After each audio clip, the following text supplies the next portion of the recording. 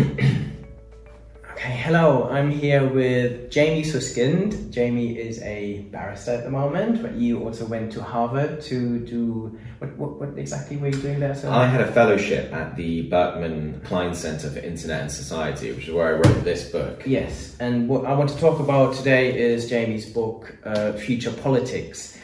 And it's a very interesting angle to look at how technology is changing politics and what politicians need to be aware of, how politics will work in the future. I think there isn't really a lot in the tech world that talks about politics, I think, and it's such a vital element where technology companies are becoming more powerful, the lobbying power of companies like Google and Facebook, and the increasing power they have to influence us. So I would love to hear more about what you see as the biggest, how technology is influencing politics. Yes. And what it means for politics in the future. Yes, well, I mean, I should say, I did my fellowship at Harvard in 2016, 2017, and that actually marked a bit of a turning point in the way that people thought about and wrote about these issues. There's a long bibliography in here, and half of it is texts that were written well in advance of 2016. And there's a lot of tech utopia there. And half of them, texts from after Trump and Brexit, when a lot of people sat up and thought, oh my goodness, perhaps these systems are malign forces in society and aren't things that we should be cheering on. And a lot of politicians were keen to distance themselves from Silicon Valley, albeit that is still a very close relationship, at least in America. I'm not a sort of vociferous critic of the tech world in the way that some polemicists are, but I do believe that digital technology has certain qualities that make it of interest to people who are interested in politics. And I think when you look at this issue, it's important not just to think about politics as we have traditionally imagined it. Parliaments, the executive, the civil service, maybe the judiciary, the kind of traditional organs of political life, because actually the consequences of digital technology on the way that we live are much more diffuse and much more dispersed, but could still easily be categorized as problems of freedom or problems of justice or problems of democracy, even if they aren't immediately filtered through the prism of parliamentary democracy. So you mentioned, for instance, lobbying just then, and it's not new to say that people have worried about the power of large corporations. We've been doing that for 100 years more, particularly in the US. Corporations have always been seen as wielding a kind of strange, undemocratic power. Firstly, because they can pay politicians to, let me rephrase, through campaign finance and lobbying, they can encourage politicians to take certain courses of action. Secondly, because they have a lot of direct control over their own workers. The quality of life that people have enjoyed historically has been determined more by whether they've got a beneficial employer than by the laws of the land. Thirdly, because in a globalized world, they can ask for things from the government and credibly threaten to leave the jurisdiction if they don't get them, leading to a kind of regulatory arbitrage and race to the bottom. At least that's the theory across different countries. All of that applies to the tech world, but there's more as well, because I think the digital technology actually directly affects things that are of interest to students of politics and to citizens rather than just consumers. So, for instance, it used to be that we thought that the main mechanism of distribution in society was the market, with the state intervening. But now overlaid on both, we have a lot of influence from algorithms, which kind of are embedded in both systems. But your access to things of social value, a job, credit, insurance, health insurance in the US, for instance, these things are heavily influenced by code, by algorithms. And in a sense, the state might not even be getting involved in that. But whether you have access to those things could be determinative whether you have a good life or a bad life, a prosperous life or a poor life, a meaningful life or a meaningless one. And I see that as a first order political problem. Hugely. That is something that affects the community as a whole. Or to take another example, the example of freedom, there are really interesting questions being raised by new technologies about what should and shouldn't be permitted when you're using them. So for instance, with virtual reality systems, which I think are about to explode in importance, even if they haven't yet, there are all kinds of things that you could or might want to do on a virtual reality system that would be unlawful to do in real life. That's fairly obvious when you think about it. So if you have a sort of shoot 'em up game where you're killing people, that's obviously not something you can do in real life. But there are interesting moral questions about what you should and shouldn't be able to do using those systems. So, should you be able to participate in a kind of a war game? The answer is probably yes. I think people don't really mind that, even if it's brutal and bloody.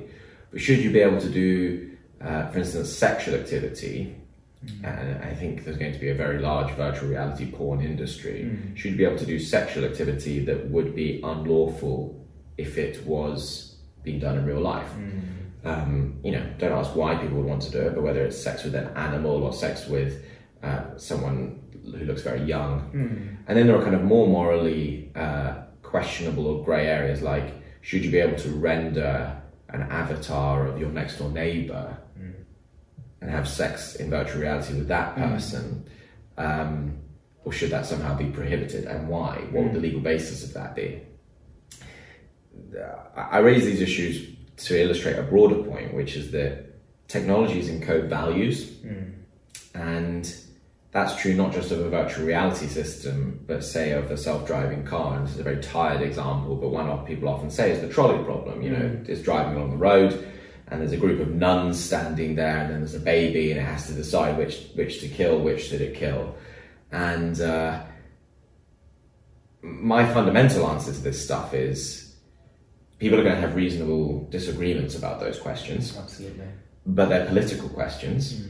I'm not convinced they're matters of individual conscience, although the liberal answer, I think, would be to say, well, to the greatest extent possible, I should be able to do what I want with my virtual reality system. And this is where most tech companies stand at the moment.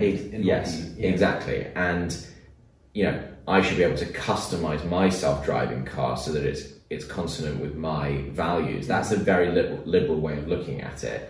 And, you might go even further in a kind of libertarian way and say, as long as it doesn't, with the VR example, as long as it doesn't harm anyone, you should be allowed to do these repulsive things, or things that society would consider repulsive if they were done in actuality. I have a slightly different view, which is that I think these are problems that should be sort of resolved collectively. I think there should be a set of principles that society itself has come together and decided upon. And this is based on a very democratic and Republican instinct, small r Republican instinct that I have, which is when society has to decide on matters of moral importance, it should come together and deliberate on them and see if it can reach a view. That's always, in my view, likely to be better than every individual going their own way. But that remains quite an unpopular view, and it's certainly a very anti-capitalist view, in the sense that when you're marketing a technology, what you really want to be able to say to people is, you can make this do whatever you want it to do, you as an individual. This, to me, is like a great example of where the market values that are embedded in technology perhaps conflict with the public importance that they now have. So we've looked at questions of justice, we've looked at questions of liberty, and then if you look at questions like democracy, you get the same thing again. We've already seen the first generation of problems caused by social media. I should say, before I go on to the problems, obviously the internet has enabled certain forms of political communication which are vastly beneficial. And movements like the Occupy movement or the Arab Spring, regardless of what eventually happened to them, wouldn't have been possible without without digital revolution. Likewise, the revolutions that have taken place in the relationship between the individual and the state, with things like e-consultations and e-petitions, individuals and political parties, most political organising is now done using digital means. But at the same time, we've seen that social media can affect one of the most fundamental aspects of democracy, which is deliberation, the way we talk to each other. And because democracy isn't just about voting, we've seen that people can become polarized because through their own personal choices, but also through algorithms making choices for them, they are just fed information which tends to agree with and reinforce their worldview. We've seen people become more entrenched in those views because the more time you spend around people and information that agree with you, the more deeply you come to hold those views. We've seen the problems of the spread of fake news and misinformation. And stepping back, to return to my earlier theme, in a sense it's not necessarily surprising that this has happened, because these social media platforms have not been developed according to the principles of the forum or the or of healthy public debate. If that was so, then they would funnel information towards you which was balanced and fair and rigorously checked and otherwise engineered to make you a better citizen. But instead, you're more likely to receive stuff that is titillating, that is scintillating, scandalous. Doesn't matter if it's wrong or if it's biased or partial, because you, as with your consumer hat on rather than a citizen hat, with your consumer hat on, that's what you want. It's what we all want. And so we shouldn't be surprised that when you develop these systems according to the logic of the market rather than the logic of the forum, that they don't serve the common good or the public good, they serve the private good. And I've just given that entire explanation without any reference to parliaments or legislatures or laws, because this is where a lot of the politics is happening now. And at the same time, I think it is probably time for the old school institutions to reassert themselves in a way that enables these technologies to develop more in line with the public good. And do you feel that this is happening at the moment? I feel that at least in Europe there seems to be some movement to create better awareness in other places. In China, for example, I think the state has taken hold of some of this technology and is using it very effectively, but not necessarily in the way that we would want to see in Western society. In the US, you have it somewhere in between, I feel, where tech companies are hugely powerful and influencing politics. So if you are interested in politics, if you're a politician, what do you see as some of the key takeaways, or what would you like to see happen in the future? Well, I think you rightly identified that there are basically three big models in the world just now. There's the Chinese model, where there is a very, very close relationship between the commercial interests of tech companies and the political interests of the state. Then you have the United States, where there is still a pretty close relationship between tech companies and the state, but one which is sometimes adversarial, but basically where the regulatory system is designed for maximum economic liberty. And the Americans would say, well, that's why Europe has never had its Netflix or its Twitter or its Facebook, because we have that freedom here to innovate. And then there is the European model, which seeks to protect individuals in a way that the American one doesn't. Things like the GDPR, it's a flawed law, but you're definitely better protected in terms of your data here in Europe than you are in the United States. You are seeing some movement in the US, places like California passing data privacy laws, but I still think we're a wee way away from it. There's only a couple of the Democratic presidential candidates who are seriously talking about taking action on tech regulation, and it's far from clear that they're the ones who will win.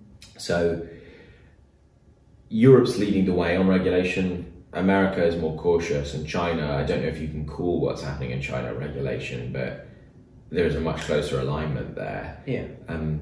My own view is that this is which model we choose is the fundamental political question of our time. In the 20th century, the great political question was, to what extent should matters be left to the market and to civil society, and to what extent should the state intervene in those things? And that was the big issue that divided left from right in the Western Hemisphere from the Eastern. In our time, I think the big question is, to what extent should our lives be governed by powerful digital systems, and on what terms? And we are, I think, at the foothills of formulating the ideologies that will come to rival each other in that area, whether it's digital socialism, digital liberalism, digital republicanism, the digital Chinese model. These things are all under-theorized, although they are kind of emerging in practice.